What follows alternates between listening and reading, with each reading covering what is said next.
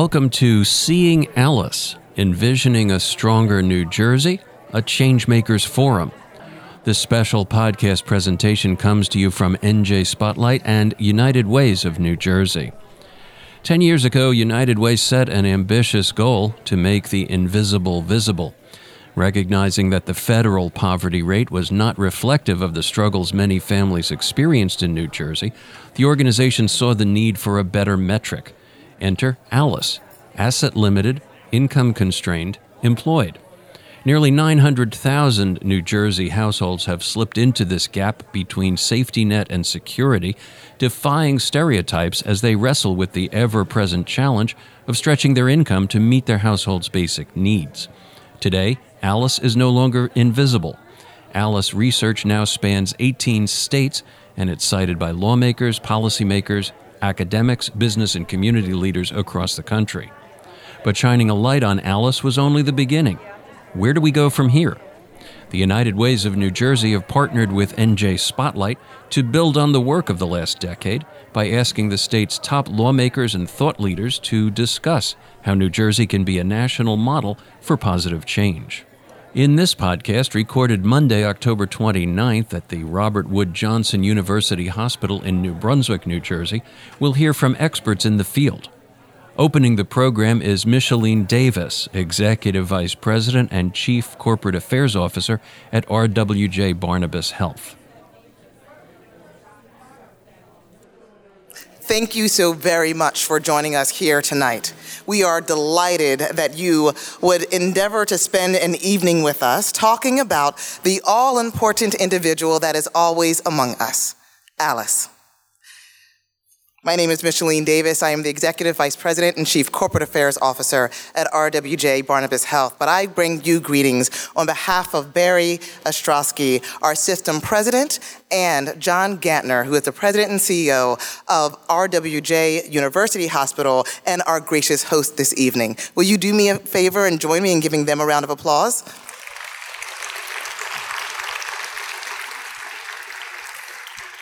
I have this distinct honor and incredible privilege of driving social impact and community investment across our system's footprint. As a result of that practice, we are also delighted to have a chance to serve on the National Advisory Council for our National ALICE initiative.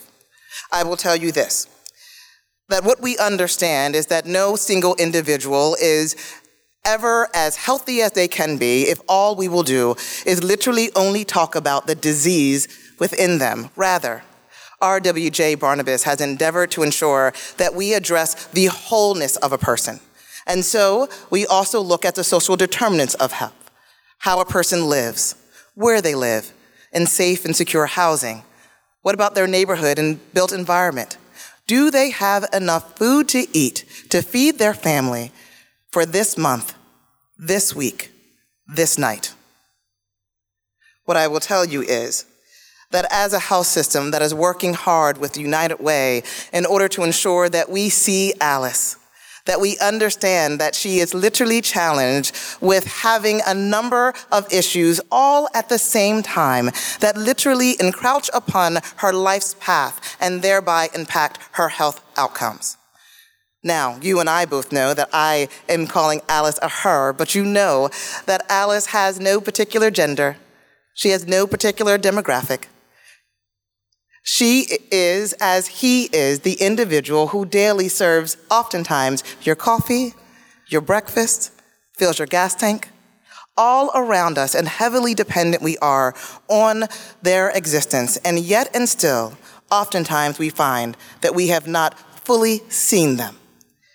And so tonight, it is not just about what our organization is doing in order to ensure that we see Alice. Rather, it is what each and every one of us can collectively do in order to see Alice, to hear Alice, to listen to Alice, and then to change the future for Alice. I will tell you that there are many stories. But tonight, we want to make certain that we focus our attention in on the struggles of Alice in every evidence of life. We're going to begin that right now as we take a look at the struggles of just one individual who happens to be Alice. please. Douglas Wilson. I'm in Manalapan, conveniently located to my hometown of Old Bridge. A great town, it's a classic town. In the 60s, developers came in and planted houses on what used to be apple orchards, and nothing but children sprouted from them. And classic baby boomer neighborhood. Good friendships, good school system. Everybody had 4, 5, 6 kids, and the norm was you had the football team at the top of the hill versus the football team at the bottom of the hill, because there was just so many kids. I am a food service guy. Yeah, I'm in the food service industry, and understanding the nutritional aspect of food service management is an area of enjoyment and expertise for me. When I first graduated college, I wasted the 80s away like many of us did. But the second time I graduated college, that was in 1992. And that's when I started to hold multiple positions.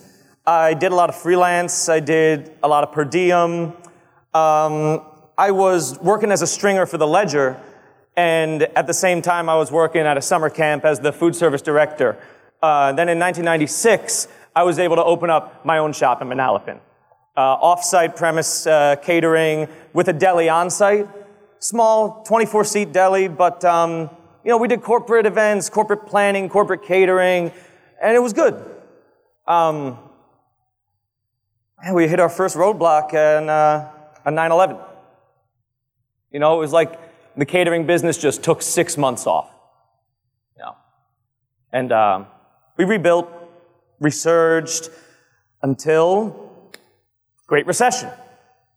It took them a while to figure out that you were to call it a recession, but the retailers, in my heart, we knew the wholesale prices were going crazy, but we were resisting raising prices because that would have caused a negative. And then in 2008, things got tougher. The stock market crashed. The catering business, it wasn't just diminished, it was eliminated. The corporate catering, how are management types going to wine and dine each other when 10% to 12% of them are, I'm not going to say in foreclosure, but they're late on paying their taxes. And so the struggle ended for me in 2010. My lease came due. I washed my hands. I walked away. I figured, hey, all right, I'm 50, 52 years old, got a lot of energy. Something else will come up. It's going to get better. It didn't. It didn't get better. Not as quickly as we had hoped it would. Because I loved owning my own business.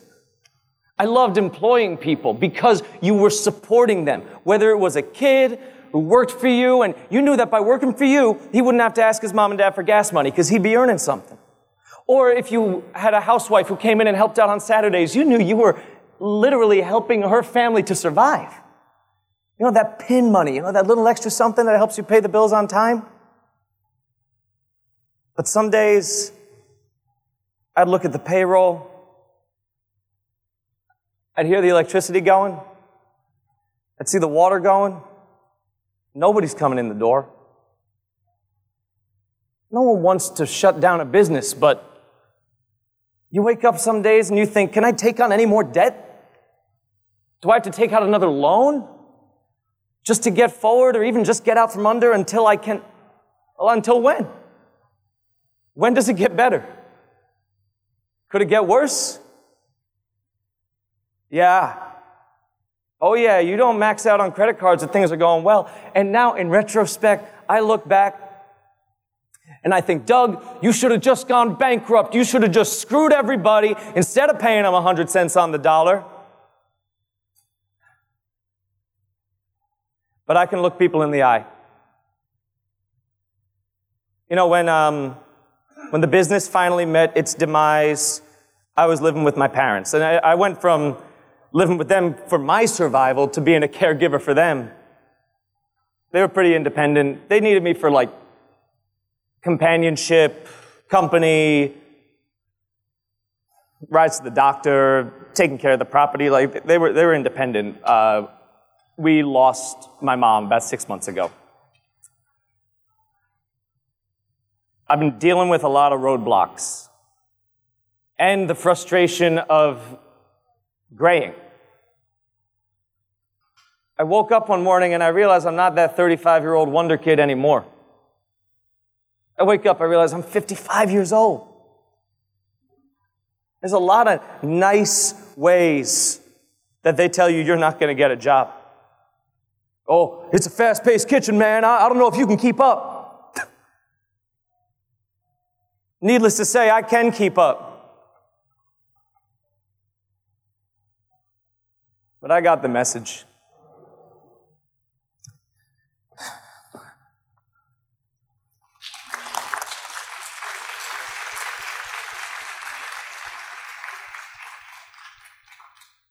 Well, I guess I'm in the limelight now, huh? Well, thank you, CoLabs, for that, helping us understand who Alice is. I think one of the great things about this project that we've learned along the way is that putting a face on Alice changes the whole conversation. CoLabs is a special organization that engages artists, social advocacy organizations in the community in transformative work. So thank you, CoLabs, for being here tonight. And I also want to thank my dear friend, Micheline Davis, who so articulately outlined the problem for us. But I want to make sure everybody knows who Alice is. First of all, the Alice acronym, Asset Limited, Income Constrained, Employed, is important for you to take home tonight. Asset Limited, Income Constrained, Employed. Who is Alice?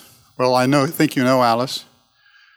This may surprise you, but some of your kids coming home from college, working at the whatever for $10 an hour with huge college debt. Or how about your parents living on Social Security? Or the people who take care of your parents in the nursing home? Or the folks who take care of your kids in child care? Or the clerks and the cashiers and the people we all run into every day? These are the folks that we call Alice, and they make up the fabric of our society. And guess what? The fabric is fraying at the ends. Alice is also a very robust report, an exhaustive study of financial hardship in America in every state, in every county of the country. So we have a global picture of who Alice really is. This is our 10th anniversary we're celebrating tonight of the Alice Project. 10 years we've been working on this. Now we're in 18 states across the country. So the message is growing. Our goal is to change the conversation in this country about what it means to be poor and working. The last thing I want to say about who Alice is that Alice is an important part of our lives. She is someone we depend on, someone we all know, and sometimes someone very close to us. The last thing about Alice is that Alice is a movement to change this conversation. And you have an opportunity this evening to be part of that conversation. We have a fantastic group of folks who are going to carry that conversation forward this evening. And I want to read off the list of folks that you're going to hear from this evening, if I can see it in this light. First, you heard from Micheline Davis, who is the Executive Vice President and Chief Corporate Affairs Officer, RWJBarnabas Health. So thank you, Micheline, for your comments. And yes, you can applaud for Micheline. I do all the time. And then, of course, John Mooney, who is the Chief Executive Officer of NJ Spotlight. This is a partnership with them tonight between United Way and NJ Spotlight.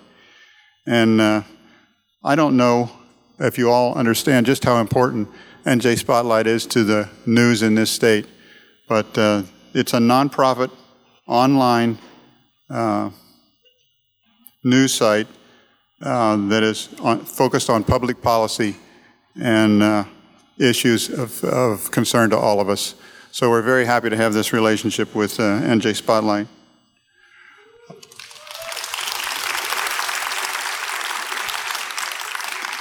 And then, amazing as it may seem, we have the President of the Senate and the Assembly Speaker with us tonight. They will be speaking to you and talking about Alice, with whom they're very familiar. So we have Speaker Coughlin and Senator Sweeney. Thank you so much for being here. And then we have a wonderful panel that will be discussing this issue. First, Alpha Demelish. She is the Executive Director of Rising Tide Capital, and she's going to be talking, I hope, about the work that she does to put Alice people in business for themselves.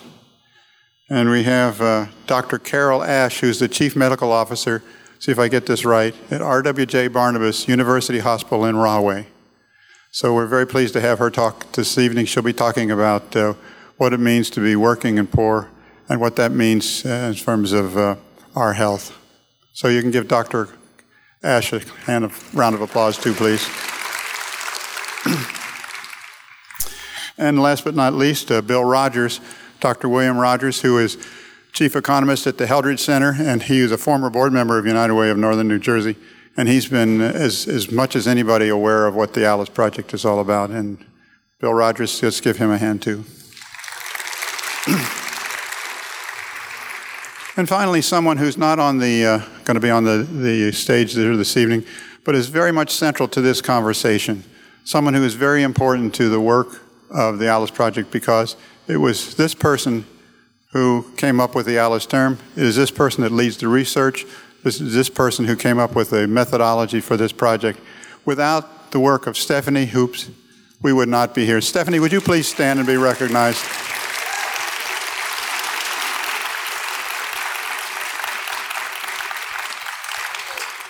And of course, every good event has sponsors.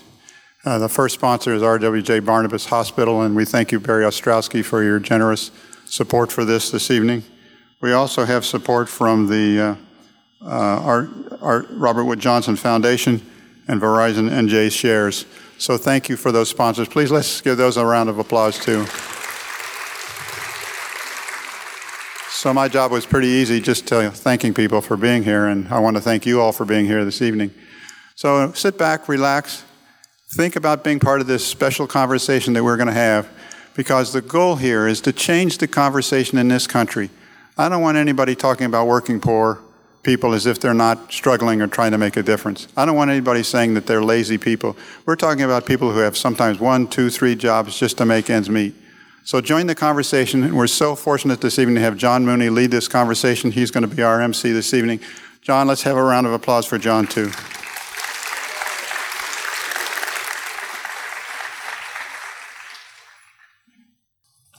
Thank you, John.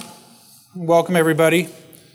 As John mentioned, NJ Spotlight is a nonprofit news site covering public policy issues, but really central to our mission as well is getting folks out on an evening like tonight to talk about those issues. We're too often living with our smartphones and staring at the screen, and having these conversations, I think, is critical.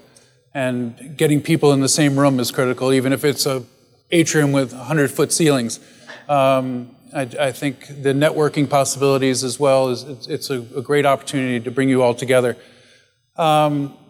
These gentlemen don't need any introduction, and I'd like to get us going talking about one of the hopes of this event is we've been having the conversation about Alice for certainly 10 years, if not much longer. And I think we're at a point where we want to start acting on what we know and the information we have. And I'll start with Senator Sweeney. You heard a really impassioned talk by a man named Doug about, lost his job during the recession, now underemployed, taking care of his mom. What are you going to do for Doug? Well, there's a lot, John, there's a lot we can do. It's sad that I think a family of 4 has to make $75,000 a year to be in the middle class or to survive, not the middle class, but to survive in this state. And there's a lot of things we can do and we have done policy-wise. There's SNAP, there's HEAT, there's a lot of programs that we've supported. But one of my big things I think right now is trying to fix the finances of the state, because we don't fund programs anymore. we're funding government, but we're not funding any programs. So we need to start restructuring government and the cost of government so we can actually get money into programs that matter to us. We want to raise the minimum wage to $15. I think that's important. I think we're all on board with it. How we get there, we get there. But, we in New Jersey deal with a lot of nonprofits. Well, we're not going to exempt the people that deal with us from getting the $15. And John, it's minimum wage, there's health care reform that has to happen. There's a host of things that need to happen in order for us to touch Doug and help Doug. But at the end of the day, if we don't change the government that we have right now, we're only going to fund two things, pension and health care, and that's it. So, Craig and I, this was Craig's first budget, this was my ninth. When you're arguing over $100,000 here and $100,000 there, and you're dealing with a $37.5 billion budget, something's wrong. So we need to restructure our government so we can free resources up to provide programs that actually matter to people. And even the point on the minimum wage and 15, and if you haven't looked at this is one of the best programs ever created in terms of the amount of information in it. It's not just bios, so please take it home. But to make that, that basic survival level is close to a minimum, or is close to an hourly wage of $30, $30 plus dollars. So, $15 an hour is not solving this, this situation by any means. John, listen, I know the numbers. Look, I'm an iron worker by trade. I know what it's been like to collect unemployment, to be out of work, use your credit card to pay for your grocery bill. So you're right. $15 isn't the solution. I was very happy that we were able to get the Port Authority in New York and New Jersey to go up to $19, which, we need to start making steps because, the minimum wage has been stagnant for decades. So minimum wage is important, but also providing programs for job training. We introduced, the speaker and I introduced a bond initiative for vocational training. We want people to be able to get training to go into jobs that are available right now that are going unfilled that pay a decent minimum wage, a decent living wage. There's a thing called stackable credits. You know what that's about. We're making sure we don't send everyone to college to accrue a whole bunch of debt where maybe they're overeducated where they don't need it. Where they don't need that 4-year degree, but they just need enough to get a certificate to obtain the job that they're looking for. But it continues on as the person wants to grow in whatever field they want to go into.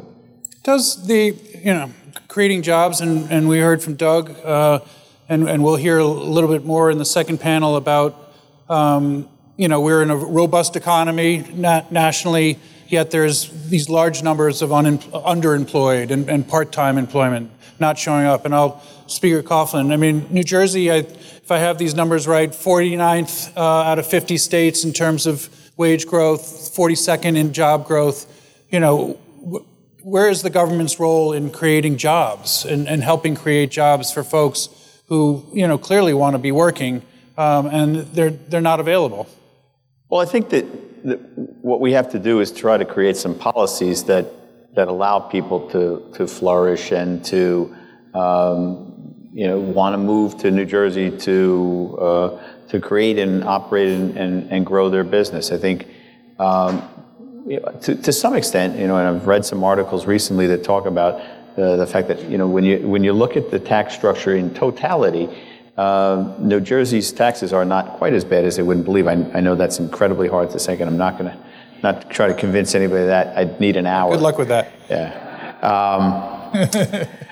But I think one of the things that we can do is try to make sure that you get the best buy for your dollar. One of the things we do have is one of the best public education systems in the country. Each year, when you read the rankings, New Jersey, Massachusetts, and Maryland are the three best. 1, 2, 3, 3, 2, 1, some sort of order that year after year after year. And so I think we need to take advantage of that, because what that says to a CEO who is thinking about relocating her business is that you can come to New Jersey and you're going to pay higher property taxes than you were in, pick the state. But when you come here, you're going to be able to send your kids to public school, and you're going to get a terrific education.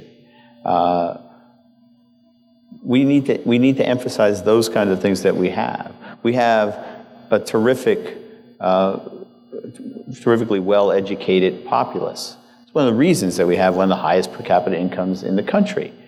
We have a lot going for us. I think we have to make sure that we take advantage of that. We also have to have a way to fairly treat Alice.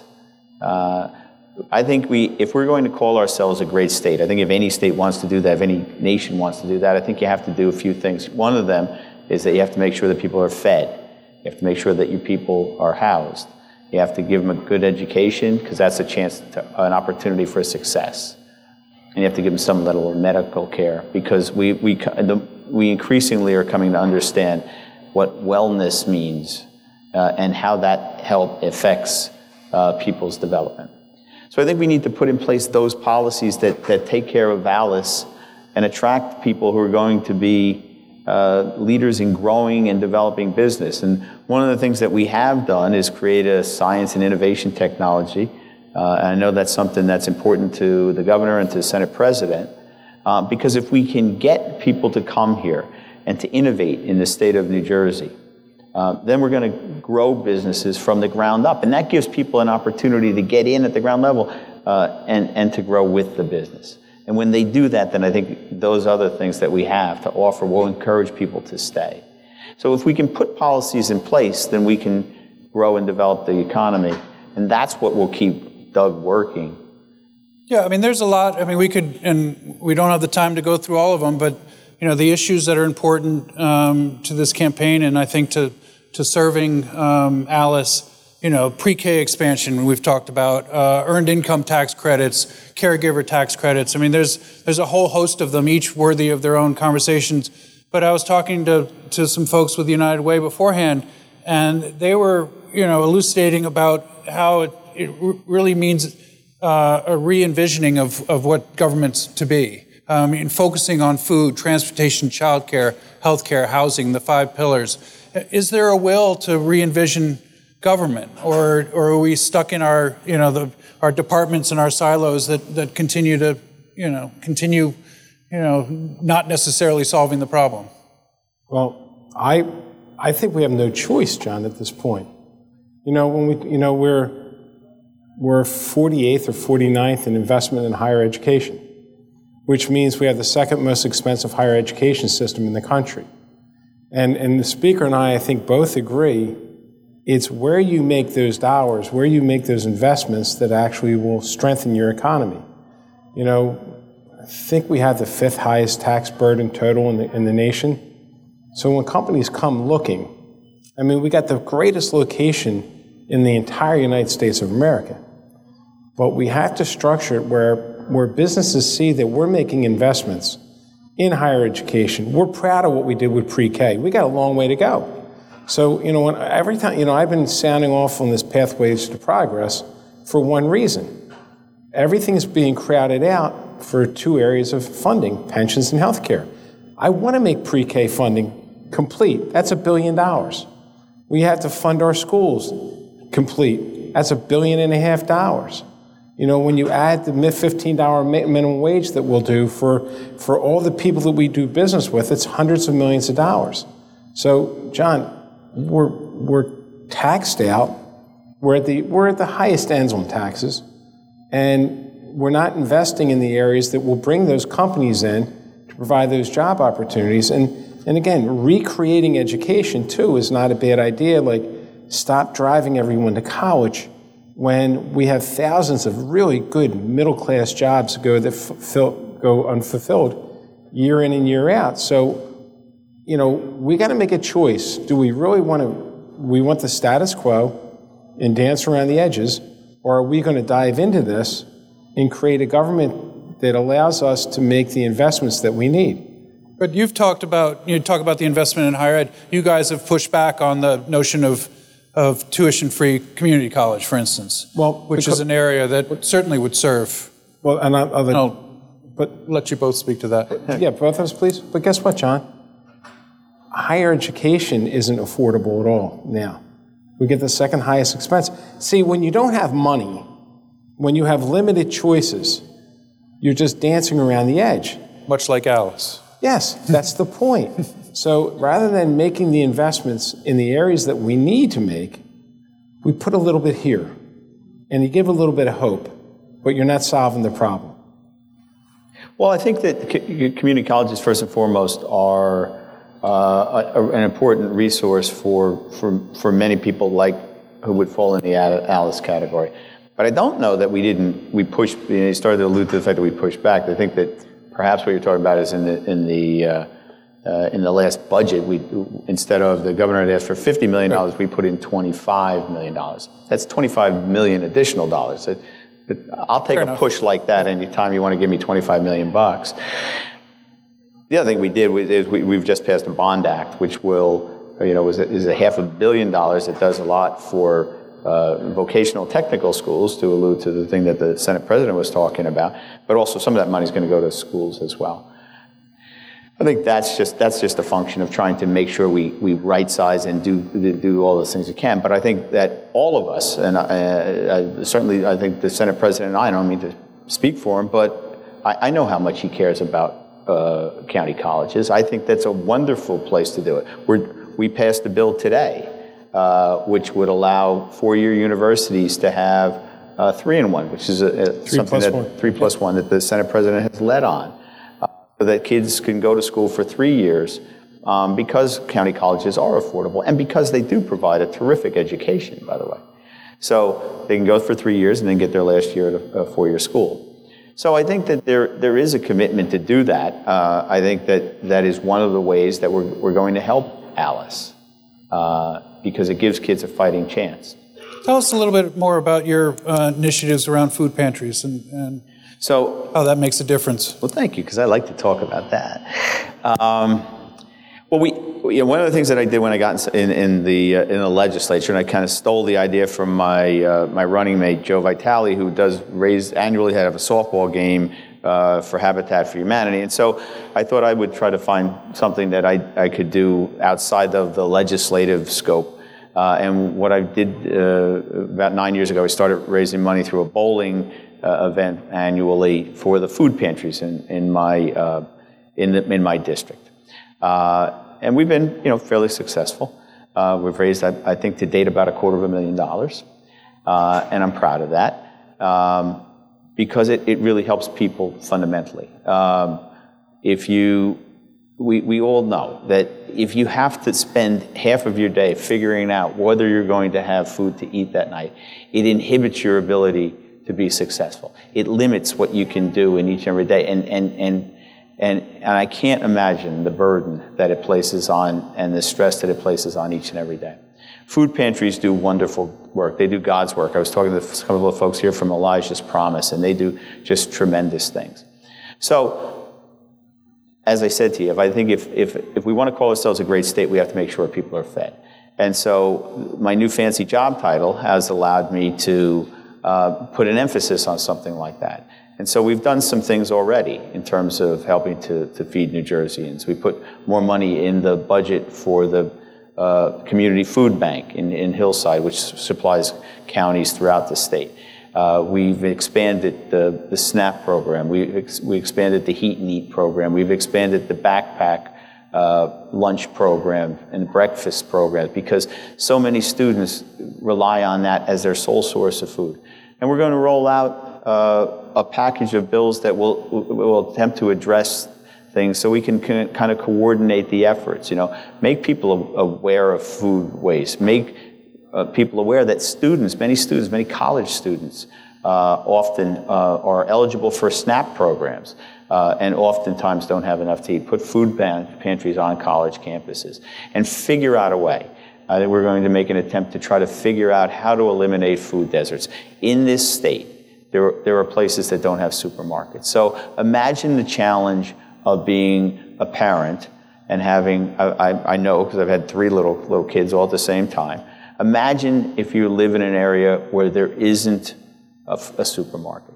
So you're left with, convenience stores or convenience stores at gas stations or bodegas, depending on the neighborhood you live in. They don't have the healthy, nutritious food we want and those kids deserve. And there's just the physical limitation of trying to get there and bring things home. If you don't have a vehicle, forget it. Imagine taking mass transportation with 3 kids to try to go grocery shopping. So we can try to do better on that. And I know that the Senate President and I have talked about it. He cares about that deeply as well. And so we're going to roll out a package of bills that span that and try to make some attention. Yeah, because one of the challenges of food pantries is locating them where the need is greatest. Mm-hmm. And, some mapping of it finds that, they aren't necessarily where Alice resides.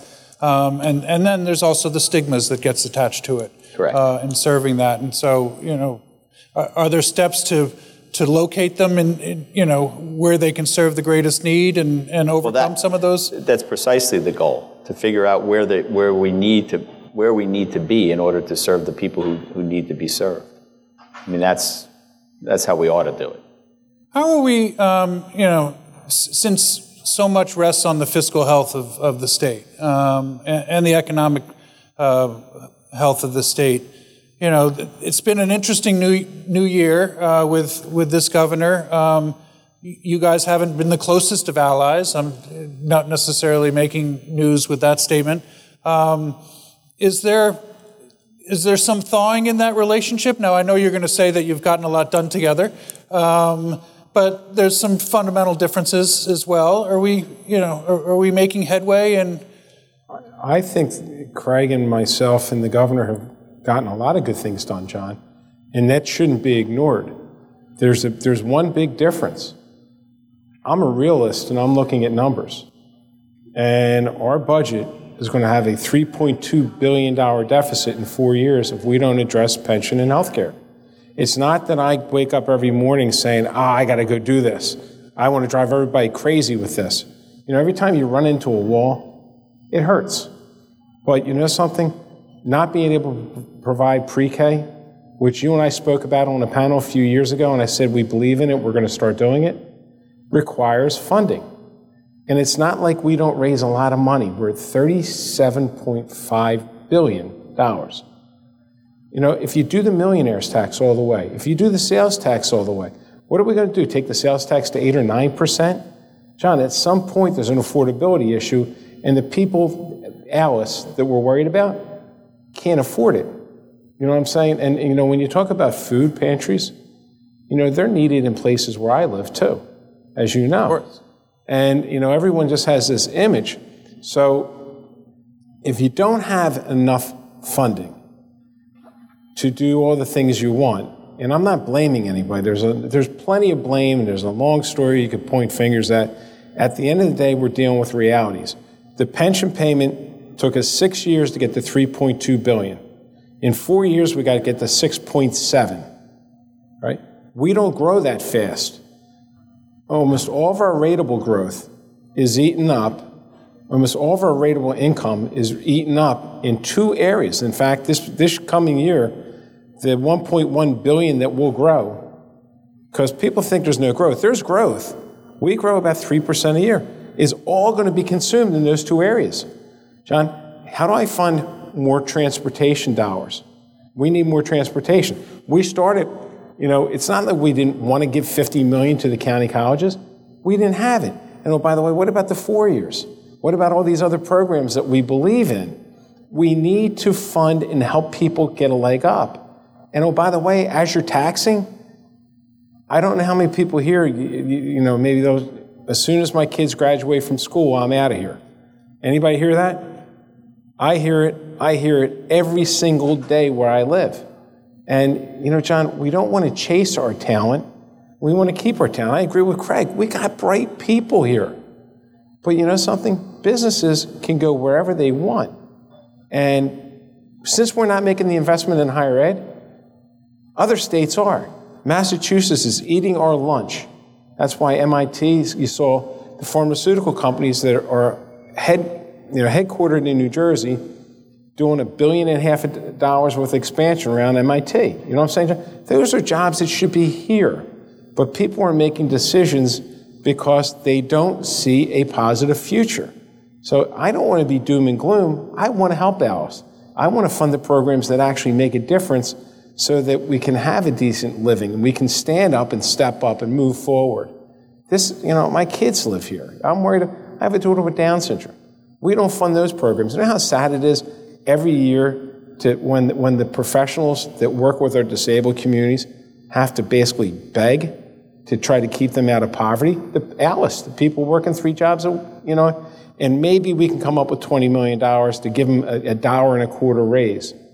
It's $20 million. But my point is, John, I think you get what I'm saying. All the money is getting consumed in one area, so we have to address it at some point. Otherwise, every one of these programs is going to be cut. Not just flat fund it, they're all going to be cut in order to pay one area of the government. What do you tell in this room are advocates of all stripes, of their own cause as well as large organizations who are all fighting for those dollars, fighting for things that don't cost money? What is your advice to folks in this room, large and small organizations, on how best and how most effectively they can lobby you without becoming registered lobbyists and having to hire one? It's better. I don't want this to end on a doom and gloom. So first, here's your chance to give them some uplifting advice. What we generally say to them is no. We say, sadly. No, but the truth of the matter is the way to, look, there is no real recipe for that, John. There are so many good programs in the state. I just went through it for my very first time. And so many people came to see me to say, look, Craig, we have this great program and we serve this portion of the state and we serve it well and we can serve it better if we just had a little bit more money. And the truth of the matter is they're telling the absolute truth. The challenge of it is that there's not enough money to give everybody the money that they could really turn into something special. And so I think what is really helpful is when people come with realistic expectations, a compelling story, and a plan to say, look, here's what we can do, here's what we are doing, here's what we've done to try to control those costs. Because however great the program is, we just can't fund each and every one of them as much as we would like to. I don't think any of us who get to sit around and weigh in on the budget at the level that the Senate President or I or the Governor do wouldn't be happy to double everybody's budget, with the appropriate checks and balances and all that stuff. But they're largely there. It's not hard to sell me on the notion that they're doing good things, that so many people in this room are doing really good things for people. It's just, it really is a function of having to live within a budget. Now, the budget, I never thought there were times when I would say the words only and $100 million in the same sentence. But I've said that in the last budget. We had one of the decisions we got from the Supreme Court. We got a bonus, right? They allowed us to collect sales tax online. It's called we refer to it as a Wayfair decision. And I remember thinking with great excitement, like this is going to change something, right, Steve? And they said, well, it's only 100. We scored it. It's the term we use for putting the value on that we're going to be able to anticipate in the budget. Scored it at only $125 million. So it's hard to say no. It's hard to say, I'm sorry, but I can't. And there's no magic word. And if there was, I couldn't tell you anyway, right? But there is no magic word. It's just, it's about being dogged. It's about being smart about how you go about doing it. It's about trying to find ways to convince us that little bit more really means a lot more. We got to get a good bang for the buck. I appreciate that. We've run out of time. He is going to be around so you all can corner him and share your good stories. But thank you both for being here. I appreciate it. A round of applause for. Great. And speaking of living within our budget, we will next hear from another Alice. Her name is Shelley. Thanks, John. Oops. Is that you? Oh.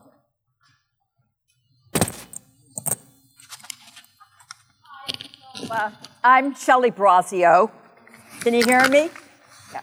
And I live in Spotswood, New Jersey. And what else? I'm poor, and I'm 54. I really didn't have like a mentor thing, you know, someone telling me that I should be a doctor or something really successful.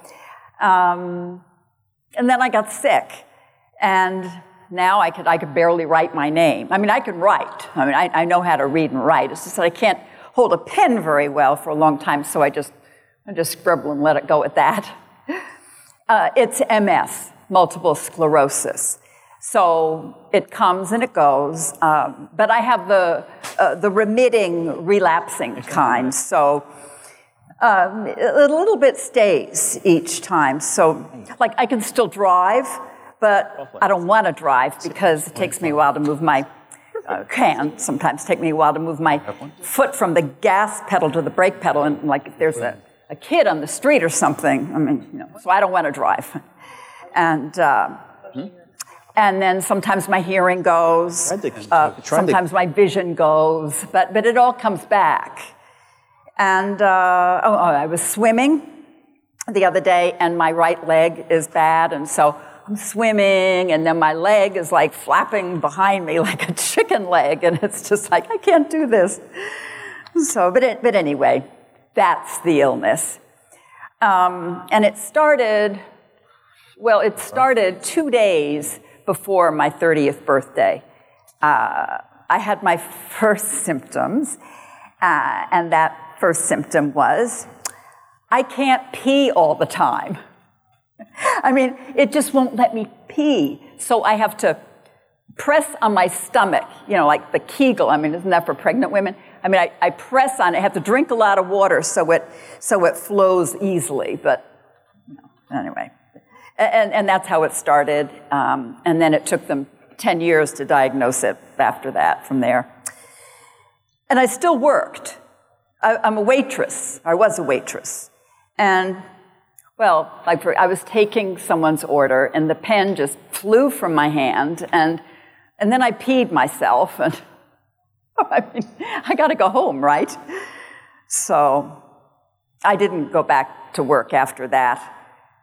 And my last job, that was at a trucking company, but that was an easy job. I mean, I was a logistics clerk. I mean, I can do this job. That was easy. And disability said, you can make any amount of money for a year that you want to, any amount for a year, and then we're going to start taping you off of Medicare and disability. So I said, okay. So 11 months into the job, into working, I got sick again. And I started going to the doctor, and I said, I can't be getting sick again. It's too early for me to be getting sick again. I mean, this soon. And the doctor said, well, you can't work. I mean, you can only work 25 hours a week. But it's a 40-hour-a-week job. So I go to my supervisor, and she goes, well, I don't know what to tell you. I mean, I've never had to fire someone before, and you're a good worker. I said, don't worry about it. I quit. And I did. And then I went back on disability. I mean, I went off disability, got a job, then I went back on disability. And they didn't take me off disability, see, because, you know, they said you have a year and to make however much you want. And so I didn't lose any money. So, yeah, I went back on disability, and that's where I am now. And now I'm going to the food bank. So, and then the storm hit. Still talking about that storm. I was living in South River, and destroyed my home. I mean, everybody's house, and it was a trailer park. We just, yeah. But, you know, I said, I'm going to go talk to FEMA. So I talked to FEMA about it, and I go, well, what would you do? Because they give you a whole bunch of money. And he said, well, I'd move.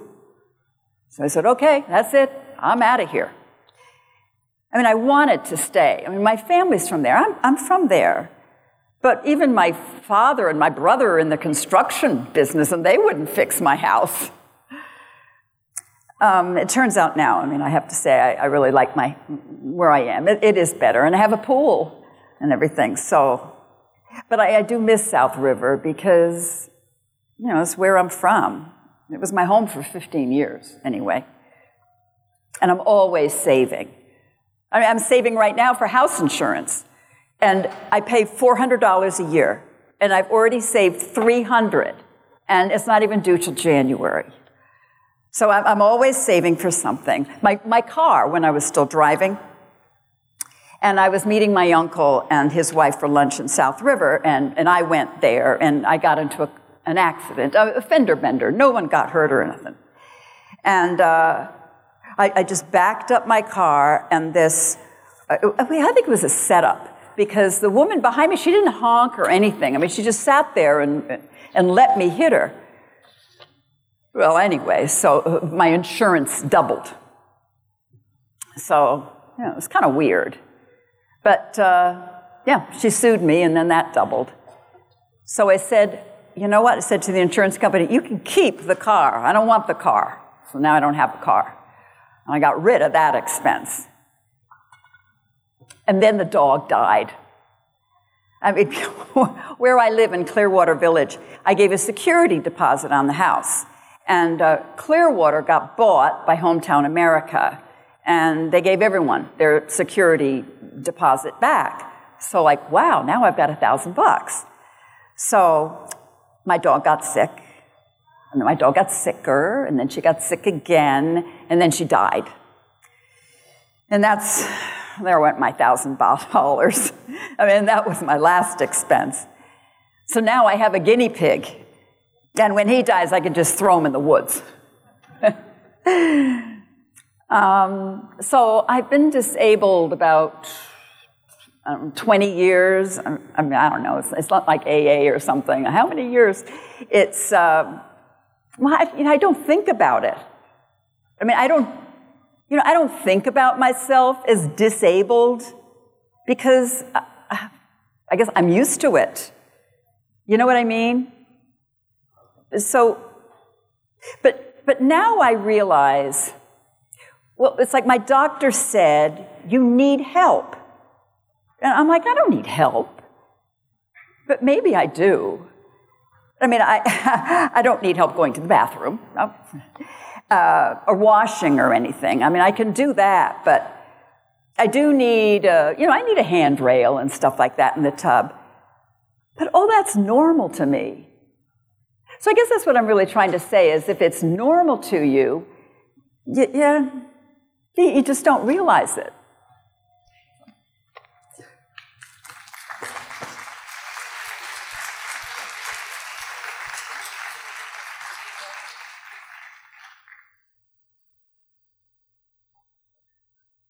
Back. Sorry about that. Welcome back, and thank you again to CoLab. Give them another round of applause. These are real stories, real people.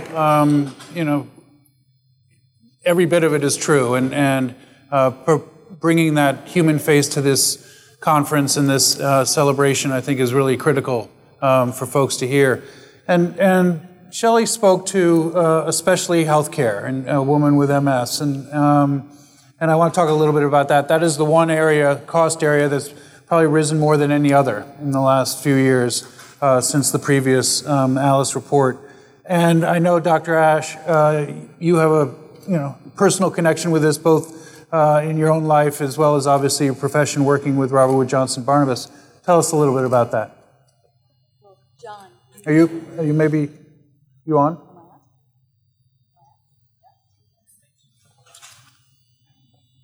Yeah. Are you on? Yeah. Okay. So John, you wouldn't know it, but I'm actually an immigrant, and my parents brought me from England when I was 3, and my parents lived through the war and the Blitz. So my parents were really big on, and my bedtime stories, the themes were, don't look the other way, show up for others, and we shall overcome. And so when I was 3, we landed in Bloomfield, New Jersey, and I've lived in New Jersey ever since. And I remember my mother, when I was 5, she just really admired the community doc, the local family practice doc. And I also admired him as well, and that just seemed like a great profession to pursue. And my mother said, well, don't marry a doctor, be a doctor. And she set the path for me, and I went along that path. And I really enjoyed being a doctor. I found great joy in it and helping others, but not lately. It's become very difficult for a lot of reasons. I mean, for me, several years ago, I realized that my husband, a naval commander, was dealing with early dementia. So like the character in the movie Still Alice, Dr. Alice Howard, you know, he's going to get to a point where he's going to forget my name and my son's name. It's been tough.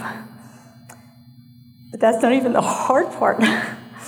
You know, you have the loss of the income. Before I realized what was going on, we had become victims of financial predators. The cost of health care is enormous. And if anybody knows anything about long-term care and what it costs, and here I was with 5 board certifications, an MBA, a master's, a FACE, if people know what that is, and here I was struggling to make things work. And I found myself in a state of near financial collapse and almost going into bankruptcy. And to top it all off, friends that I knew, it was just hard to be around because this was something for them. It was just a reminder of how things could go bad. So I found myself literally alone, vulnerable, and nothing left but fear. And no fault of my own, I was just stopped dead in my tracks.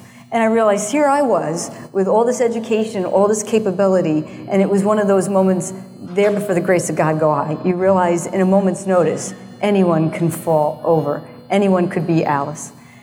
And I see Alice in my patients every single day. Once you look through the looking glass and see things from a new perspective, you see Alice, and it cannot be unseen.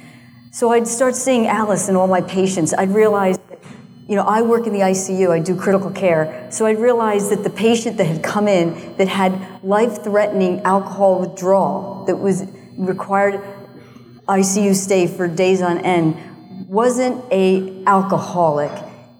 That person would be a homeless veteran who was just trying to cope.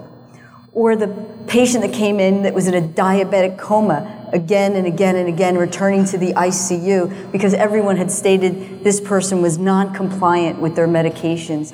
This person had no transportation, so they weren't able to get to the doctor's visits, to see the doctor face-to-face who wouldn't fill the prescription unless there was a face-to-face visit. Or they weren't able to get the food that they needed to control the diabetes. And suddenly I realized I would spend upwards to $30,000, $50,000 a day on these people in the ICU when, again, maybe all they needed was a home or transportation. Could you imagine how many homes we could build with $30,000 to $50,000 a day? So once you realize this problem, you start to recognize that this is unsustainable, that healthcare is currently 17% of the GDP. And if it continues like this, it's moving towards 30 to 40% of the GDP by 2030. And the gap is ever widening, like we've all been saying. In New Jersey, we have Alice. It's no longer just about poverty. And being in New Jersey is all by itself, living in the U.S., is a health risk. Because of this ever-widening gap, we're seeing people not getting the health care that they truly need, and we're falling behind other industrialized countries. For the 3rd time ever in our history, our lifespans are decreasing. You have a greater chance at life if you're 95 years old than in any other industrialized country. If you're 5 years old, you have less of a chance of life and longevity living in the U.S. than any other country. It's the way we invest in our resources. So currently in the U.S., this investment is healthcare 2-to-1 to social services, and we have to flip that ratio. We can no longer ignore it. So, well said. Thank you. I want to come back. We'll talk more about what are the barriers or obstacles to that. But Alpha, let's talk a little bit about what you do. Rising Tide Capital works with aspiring entrepreneurs, and you know, one of the purposes of this event is to bust the stereotypes around working poor and Alice. You see across the spectrum. Tell us a little bit about your work and what you see and how Alice fits in. Sure. So over 15 years of having started and running Rising Tide Capital, we work with entrepreneurs in predominantly inner city or low-income areas. And the vast majority of them, so 70% of our entrepreneurs are women. Over 70% of them are 41 years and up. They are employed, believe it or not. They're working. They're Alice. They're working 2-3 jobs. We've had households that had as many as 5 jobs. And many times they're coming to us because they're looking to start or grow a business that they hope would get them out of the need to basically work multiple jobs and not be accessible to their kids, not have the flexibility. And so they decide to start a business, usually turning a talent or a passion that they have, or maybe they've been downsized from work and they're thinking, if they're that teacher, how could they turn their tutoring skills or their math skills into a business? If they're a chemist, they're like, how can I turn this into? So we see a vast array of individuals. It's not just people who have never had access to college education, although 50% of our entrepreneurs have never been to college. And so they're coming to us, and we've seen this, and we've looked at how the nature of work in this country itself is changing across sectors, across regions, and we're seeing it manifest in this entrepreneurialism. I know you've been probably following the gig economy and people who are working as independent contractors. This trend is here to stay, and it's accelerating and growing at a pace that I don't think we've fully come to a collective understanding as to what this means for our country, for our economy, for our governance, for our culture. So 15 years of on-the-ground work in communities. We're working with over 1,000 entrepreneurs a year now.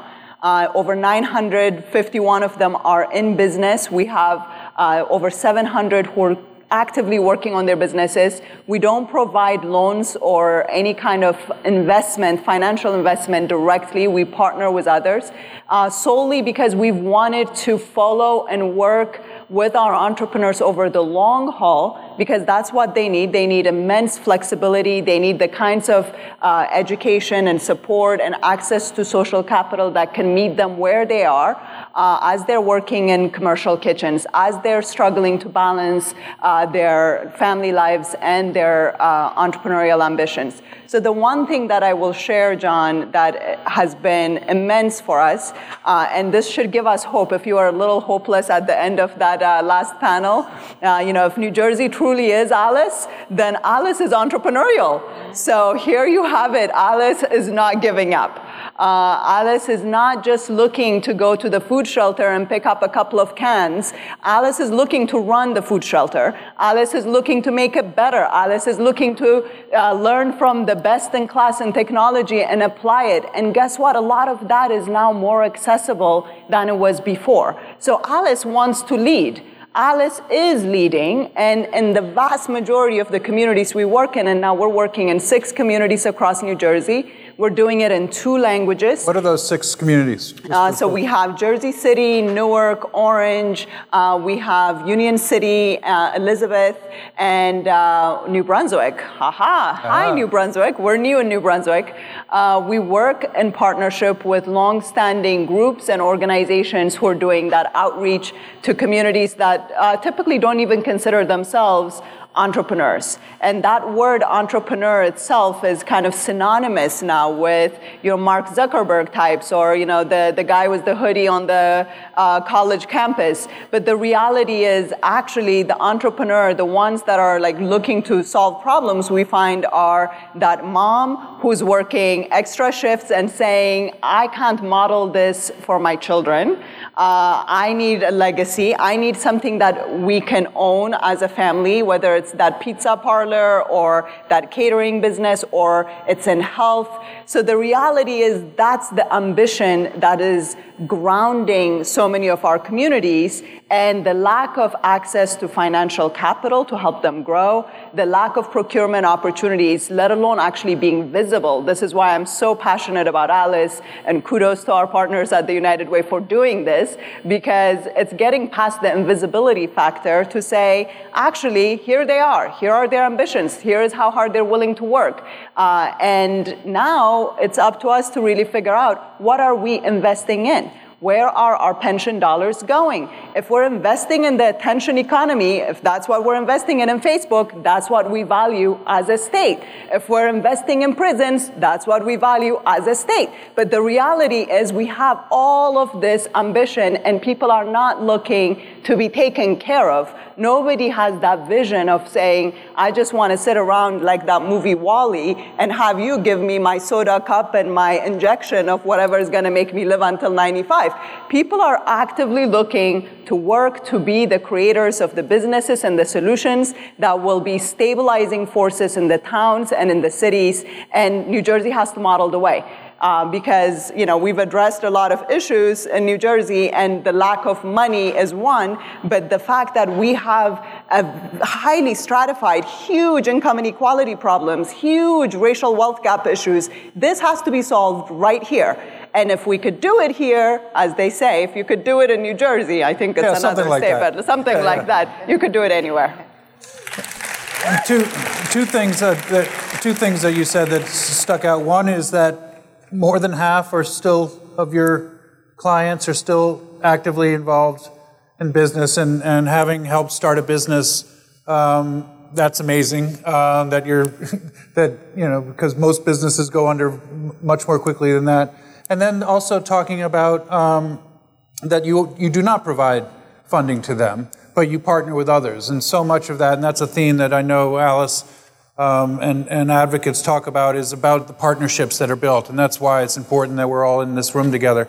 And it's not just, much of that first conversation we had was the state is out of money and there's limits to what they can do, but it's not just about the money. It's about the willingness to work with others on that. Bill Rogers, you're the one economist on the stage. I'm not bragging about that. Yeah, okay. Well, and I wanted to talk a little bit, you bring some data with you, and talk a little bit about the trends, certainly with our first speaker who was underemployed, but doesn't necessarily show up in the unemployment numbers that are record low. Talk a little bit about the economic trends that we've seen with this, and then let's start talking about some of the things that can make a difference. Sure, thank you. So let me ask everybody a question. The unemployment rate here in the state and also the nation fell from like 9.5% to about 4.2%, right? What would you expect would happen to Alice, the percentage of households in New Jersey? Raise your hands if you think the Alice percentage of households should have gone down. Okay. Right. It actually went up. It actually went up from about 34% of households back in 2010 when we first did our first report, up to 38.5% for last year. But the important thing that I also want to add here, right, is that, and that's just the vagaries of data, availability of data, right, that our latest years for doing this analysis is 2016. If I just did a little simple projection of just based upon the values or the percentages since 2010 going forward to 2016, today, most possibly, if we had the actual data, the share of Alice households would probably be about 40%. 40%. Okay. What is this? So what's been going on? The report, I think, does a really good job of taking you through the four possible stories, and it's been talked about earlier. Number one, the dramatic increase in healthcare costs. If you look at those charts, it just jumps out at you, followed by childcare. But the other trend that we've been hearing about, constantly, the Federal Reserve, they're looking for inflation. signs of inflation, wage inflation, so they can start raising rates. And this period has been a period where it's taken a really long time for us to see wage pressures. And so the second reason why we see this rise, instead of prosperity, right, instead of rising tide lifting all boats, it's stagnating wages. But we also look and we see that hours worked, since this recovery started, hours worked have been flat, and weeks worked have been flat. So what does that mean for us? What does that mean for us? It means that this notion that we can just grow the economy out, that we can get up to the bully pulpit and we can sit there and talk about how African American unemployment rate is at the lowest levels on record, that just people with disabilities are working at dramatic records. Right? That may be true, but then you have the Alice report. You also have the Federal Reserve survey of consumer finances, of well-being. They had this one startling statistic or piece of evidence that said about 40% of American households, if they had an unexpected bill of $500, they could not pay it. What is the problem? It's our scaffolding. It's our foundation. Right? Listening to our policy leaders, what I took away: we're taxed out. The only way we're going to succeed is we're going to grow ourselves out of this economic growth. And then the other typical example: education and training. Let's invest in human capital. Okay. We also need to be recommitted to the institutions. What are some of the institutions we talk about? We danced around raising the minimum wage, talking about that. But we also need to be committed to earned income tax credit. We need to be committed to organized labor. Right? So it's been shown for a variety of studies that the growing income inequality we've seen at the national level, and I think throughout, and even New Jersey, it's because of the erosion in unions, the erosion in their ability to collectively bargain and organize workers. We now live in what I've been calling an a la carte society. That many of the things that we talked about, healthcare, a great education, a good education, right? That was a part of the menu when many of us were growing up. But now, right, we're having to cobble that together. People are having to cobble that together, right? It's a la carte. It's not on the menu. So what I'm going to share with you, my sort of first step, or I've been actually thinking about these for a long time, but I'm going to share with you some different ways for us to think about how we can address and help Alice. One thing I'd really love to do is take J&J's credo. How many people know J&J's credo? Right? It's wonderful, right? If you take care of your workers, if you take care of your customers, you take care of your community, your shareholders are going to do just fine. So what I'd like to do is, and everybody heard of the LEED standard in environmental? Right? I'd like to do that. Create a LEED standard for employers, right? Where we can, designate an employer. You get the platinum designation because you are paying a living wage. You don't have Alice's on your payroll. Why? Because you're paying them fairly, right? You could play gold level, right? You could adjust it for firm size or small businesses, large businesses. That's number one. Number two, there's a great economic story here for why employers want to and need to and should, right, pay competitive wages. While I was on the faculty at the College of William & Mary, I took a leave to work for the labor secretary, and she's, and along with my mom, they're my two sort of guideposts to remind me, said, Bill, remember there are people and families and communities behind the data that you're looking at. And I came back and we were embroiled in a real big living wage campaign on our campus. Our president, he wanted to do the right thing and raise the wages of landscapers and housekeepers. But he had a board of visitors who literally thought a parking schedule where faculty paid more to park on campus than a housekeeper, they thought that was socialism. They thought that was socialism. So I said to the president, to the dean, and the provost, I said, I can build a market store, I can build a business rationale for you. We went and looked at our lowest paid jobs, housekeeping and landscaping, and we found, to no surprise, high turnover, right? High absenteeism, right? Crappy morale, right? And we said, you all now are probably spending a lot of money trying to refill those spots. So you added search costs, training costs. And we said, you know what, if you raise those wages, and I didn't say raise, if you adjust, you see, someone sees the difference I'm making, right? Between adjust and raise, right? If you adjust those wages upward, those issues will go away. And sure as heck they did. I would love to see more employers, large and small, do those kind of personal audits. And then the last thing I want to share with you is some work I've been doing in Newark with the Institute for Social Justice. Okay.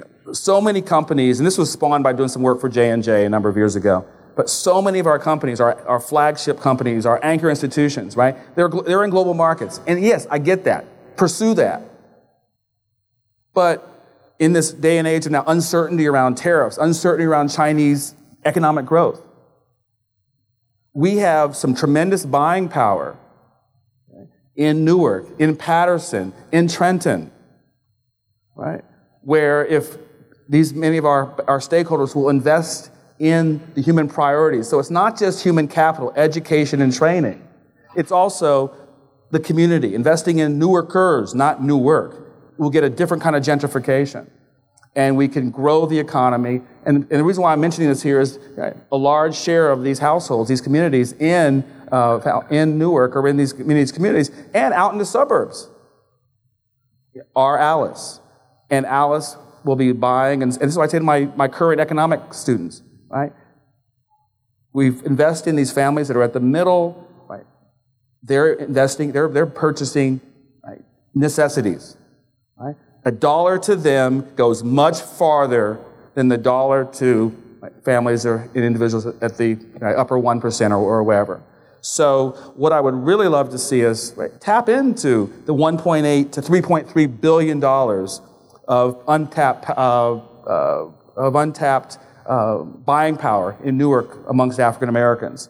If we do that, invest in the human priorities in those communities, my estimates could go up to about $4.9 billion. So a lot of the answers are there. We just have to have the courage. Thank you. Yeah, let me ask. Thank you, Bill. Dr. Ash, I mean, you started talking about how healthcare system has got to change to look at these, social determinants is one, obviously a term used a lot. What are the obstacles and the barriers to that? Is it just changing the way things have been done forever?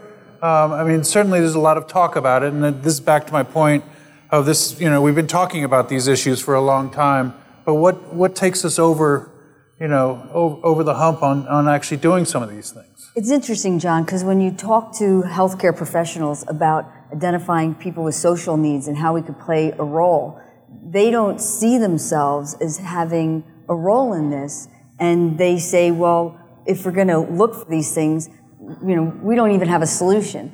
But at RWJ Barnabas Health, we see ourselves as a solution because it's really possible to look at your operations and make sure that you do everything in a low-cost, high-quality way. And studies have shown you can reduce the cost of healthcare by 30% and maintain higher and be relentlessly focused on keeping that quality higher and higher and higher. So that's number one. Number two, that don't look because we don't have a solution, there's technology that's available that we can screen patients as they come into the healthcare system. Studies show that 5% of the patients, and they're the patients that have complex health and social needs that are causing upwards of 40 to 80% of the costs in healthcare. So we could screen for individuals as they come into healthcare and then close gaps by reaching out to community-based organizations that have the resources. We're just in silos. And we, as healthcare professionals, didn't see this as our role. So we have to start looking at our role as not just clinicians, but seeing ourselves as a bigger part of the puzzle and working with different cross-sector partners, such as legal services, policymakers, housing industry, transportation, libraries. And studies show that communities that have those cross-sector networks actually are able to create measurable results in the reduction in mortality in cancer, improvement in diabetes, heart disease, and even reduction in the incidence of influenza. So we can bend the cost curve, and it's just a matter of all of us taking accountability for it. I'm guessing it hasn't gone smoothly all the time, and it doesn't move as quickly as you would hope.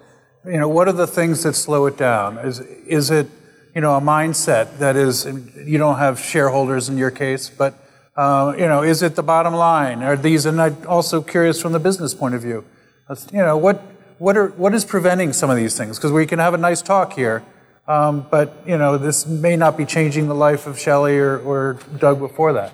Well, it is a mindset, and it's setting expectations. Unfortunately, like any industry, you know, healthcare is a big giant, and people like to hold on to the status quo. You know, change can be uncomfortable, but we have to get comfortable with uncomfortable and start to change. I mean, the world is moving at an ever faster pace. We have to continue to learn and grow. And when you look at the principles of a democracy, we have to not hold power too tightly, and we have to look at others and their needs and how can we help them. And you know, we have to have a relentless focus on service to others and lead where you are, and continually have a relentless commitment to community and pull others up. And it's that change in mindset, thinking of your role as different, and that we can take the bricks out of our walls and go from the bedside to the streets. And that's part of our role, and that's what we are doing. And we have some tremendous successes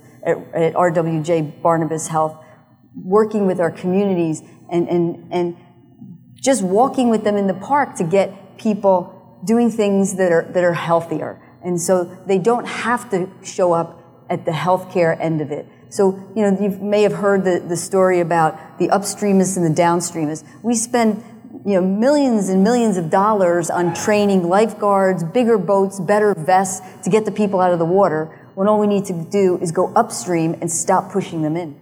First point. Your thoughts on the barriers to success of your own clients or those you've worked with? Absolutely. The overall health of our ecosystem. So we definitely at Rising Tide believe that we're interdependent. So what's happening, you know, with big businesses impacts, you know, small business. It impacts the local entrepreneurs. The purchasing power of that middle class family impacts what's happening in the overall economy. And so a lot of it is around what we're seeing shifting is in terms of focus. And for many of our entrepreneurs, as surprising and shocking as it seems, you know, for somebody who's focused on growing a business community, particularly in areas where that has not been as accessible, profitability is the last thing on their mind. And every great thing we've ever done in this country, in health, in education, in anything, in our governance, profitability has been the last thing on our minds. We did not create this democracy on the basis of profitability. We've created a lot of other horrid things on the basis of profitability, might I add.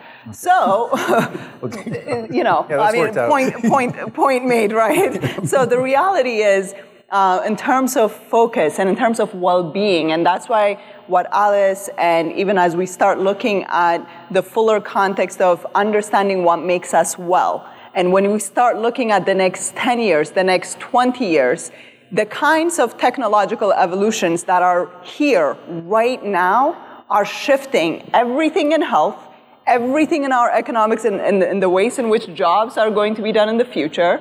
I was just talking to somebody who's a Harvard researcher in genetics.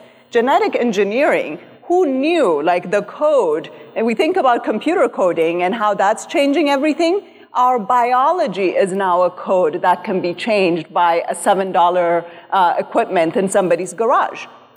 And so the reality, these are like, you know, they seem like they're fictions, but the reality is everything that we are used to and the ways in which we've built our institutions, our laws, our economy, the ways in which we've aligned incentives, is all shifting in the next 10 to 20 years in ways that are tremendous. And I think part of our response and part of what encourages me about where our entrepreneurs are, they've got, without vision, the people perish. They have a lot of vision. And their vision is grounded in the day-to-day realities of how do I care for my mom? How do I make sure that my neighborhood is okay? How do I make sure that the kids have somebody to look up to? So their orientation is around well-being. And part of something that we've kind of been really championing, and the moment that we feel we're in collectively, we call it the Earthrise 50 moment. 50 years ago, Apollo 8 in 1968, December 24th, left the planet and actually took a picture of all of us, a little, not really a selfie, but they took a picture of us and sent it to us. And that trip of Apollo 8 in itself is historic because we never had ever thought we could leave the planet before then. But we did. We did something seemingly unimaginable and impossible. And we're in one of those moments. We believe we're in an Earthrise 50 moment. And when you talk to the astronauts about, so now that we know our home, we know it's really rare, and we're all collectively stuck on it. Regardless of what Elon Musk says, we're not going to leave and find happiness out there. It's really here. And so home economics, what does that look like? So they point to three things. We need to awaken to our interdependence. Everything is connected to everything. We need to have profound collaboration at every level. And we need to be able to have long-term thinking. And so really the thinking we need to be doing is, where do we want to be in the next 50 years? And if 50 years is too long for some of us in this room, then where do we need to be in the next 10 years? And that needs to guide our policies. That guides we found naturally guides many of our entrepreneurs. They are thinking over the long haul because profitability is not really the thing that is motivating them because it's not so easily accessible. John, it takes a long time to start a business. For us, our average entrepreneur could be in business, working on her business for 10 years before she actually can say, aha. Give us an example of a cool entrepreneur who may have overcome some of these obstacles that we're talking about, and what made the difference.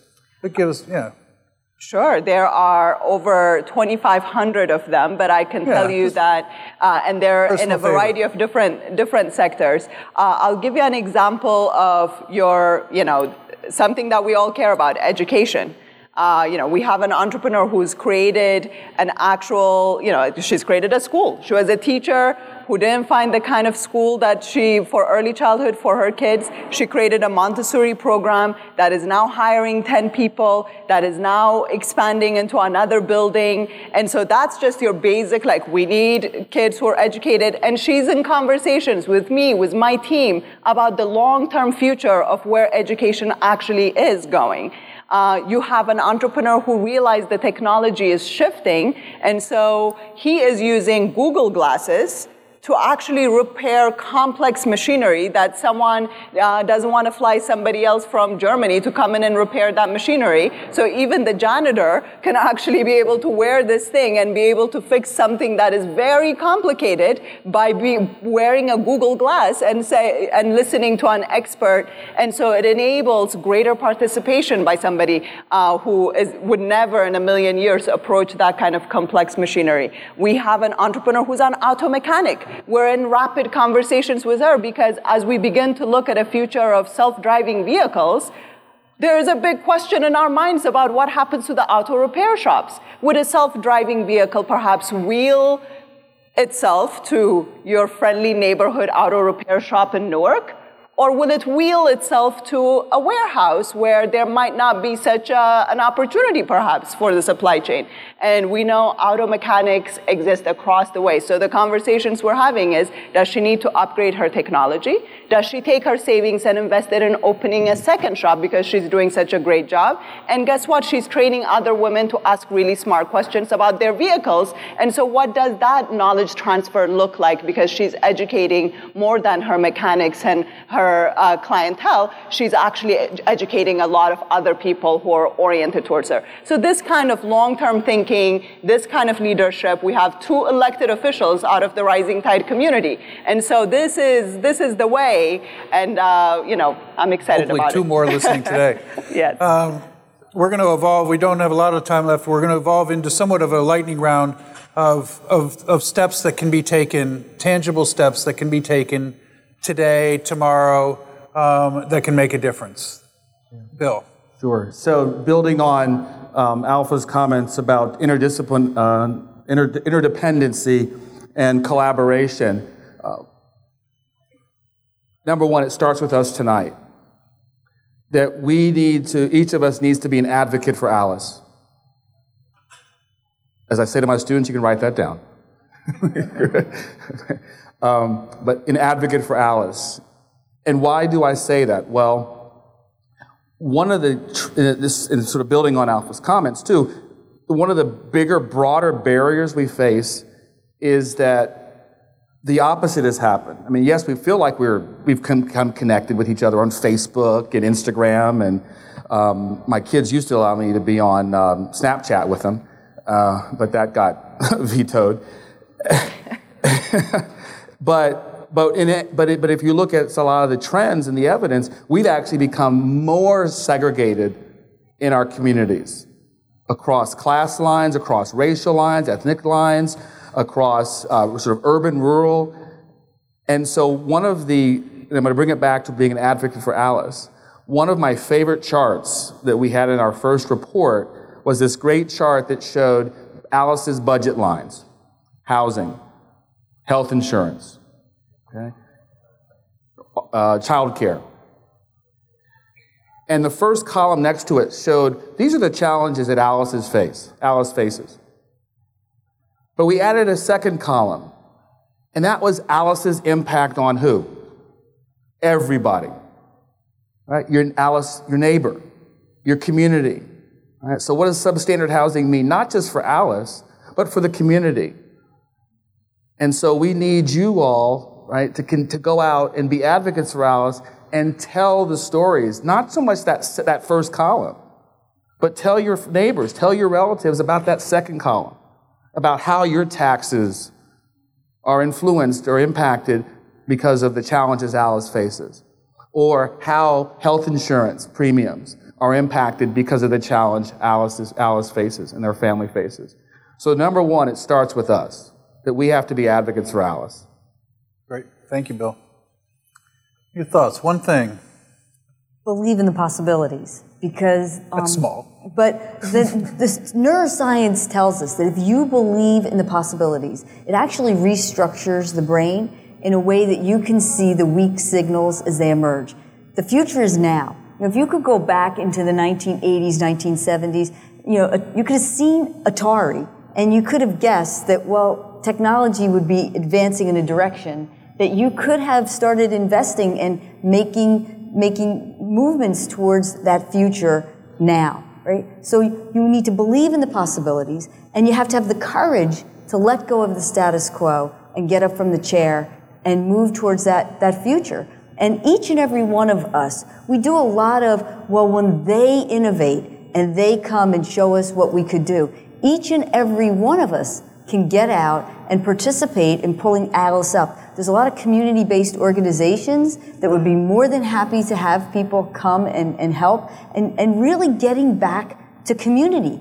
Each and every one of us really being there for each other in ways that can make a big difference, because when Alice suffers, we really do all suffer. Yeah, as Bill said. The final word? My final word is... Good, a specific idea. A very specific idea, which is Alice needs to be on that Future of Work Commission that was just announced. Inclusive planning is a key aspect of how it is that we can actually shape our policies and bring in that reimagination of the possibilities. And so I know the governor has announced, I think October 5th, Future of Work Commission. I know we have the labor commissioner in the House, so I'm literally talking in his general direction. But really, for anyone who is in the room, if you're an investor, please look at the investing in the future, not only from the exciting possibilities of the profitability and the returns that exist in exponential technologies, but really truly investing in the future that actually makes us well. If a few of us are on top of a hill with very healthy bank accounts, when the future comes knocking in a way that is not healthy for any of us, it won't matter. And so make your money work for you, create, dream up the future and invest in it. And today you can do that with more allies across so many sectors, with more Alice's. That E at the end of Alice not only stands for the fact that she's employed or he's employed, but they're also employers. They're working employers of the future. And so let's invest in them as much as we're investing in our technological evolutions. Let's do the inclusive planning. Let's make the future of work truly a different story than the ways our economies have grown over the past many centuries of the species, which has not been a very okay way. So let's make it okay now. Awesome. Thank you. Thank you very much.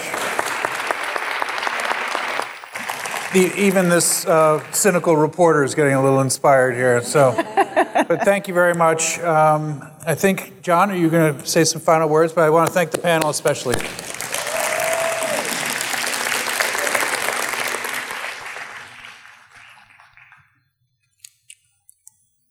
Don't leave. Stay right there. Okay. Yeah, I'll stay. You see what's happening here? This is New Jersey. This is where it's all beginning. 10 years ago, we started this initiative called the Alice Project. And the United Ways of New Jersey got together and did something about it. What I learned in college was the first thing you have to do is identify the problem. We now have more data and good narrative to understand how to develop legislation, develop strategies, to get involved and make a difference. You heard the positive remarks from our panelists. Thank you very much. Great panelists, wouldn't you say?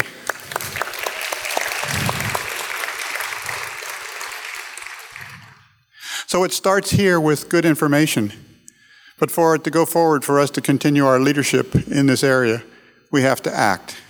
And I'm proud to say that Barry Ostrowski, my new best friend, the CEO at this hospital, has decided to engage United Way in a project to identify ways to help Alice. Not just the patients, but the employees, because I don't know how many employees they have, but the intent here is to make life better for Alice. We can all do something, and the challenge is ours. Think about what United Way people, stand up. If you're with United Way, either a board chair or a volunteer or a staff member, stand up, United Way.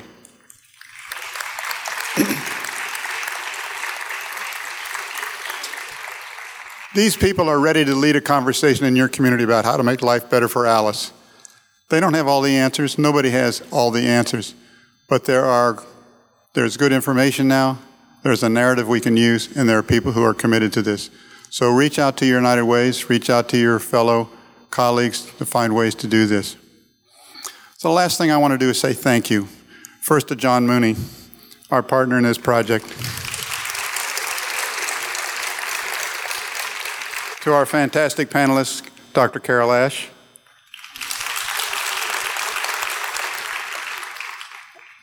Alpha Demalish, Dr. Bill Rogers, Senator Sweeney, Speaker Coughlin, I think he might still even be here, and Micheline Davis, my good friend here at the hospital. And there's one more person I want to acknowledge, Andrea Conway. Without Andrea, the Alice Project would never have gone anywhere. Stand up out, Andrea. Andrea and the marketing team have really put a face on Alice and made this possible. And lastly, thank you all for being here this evening. We have a great opportunity before us. New Jersey can be at the lead, not just in disseminating information and telling the story, but in making a difference, developing ideas, developing projects, developing initiatives to really make a difference for Alice. Go New Jersey.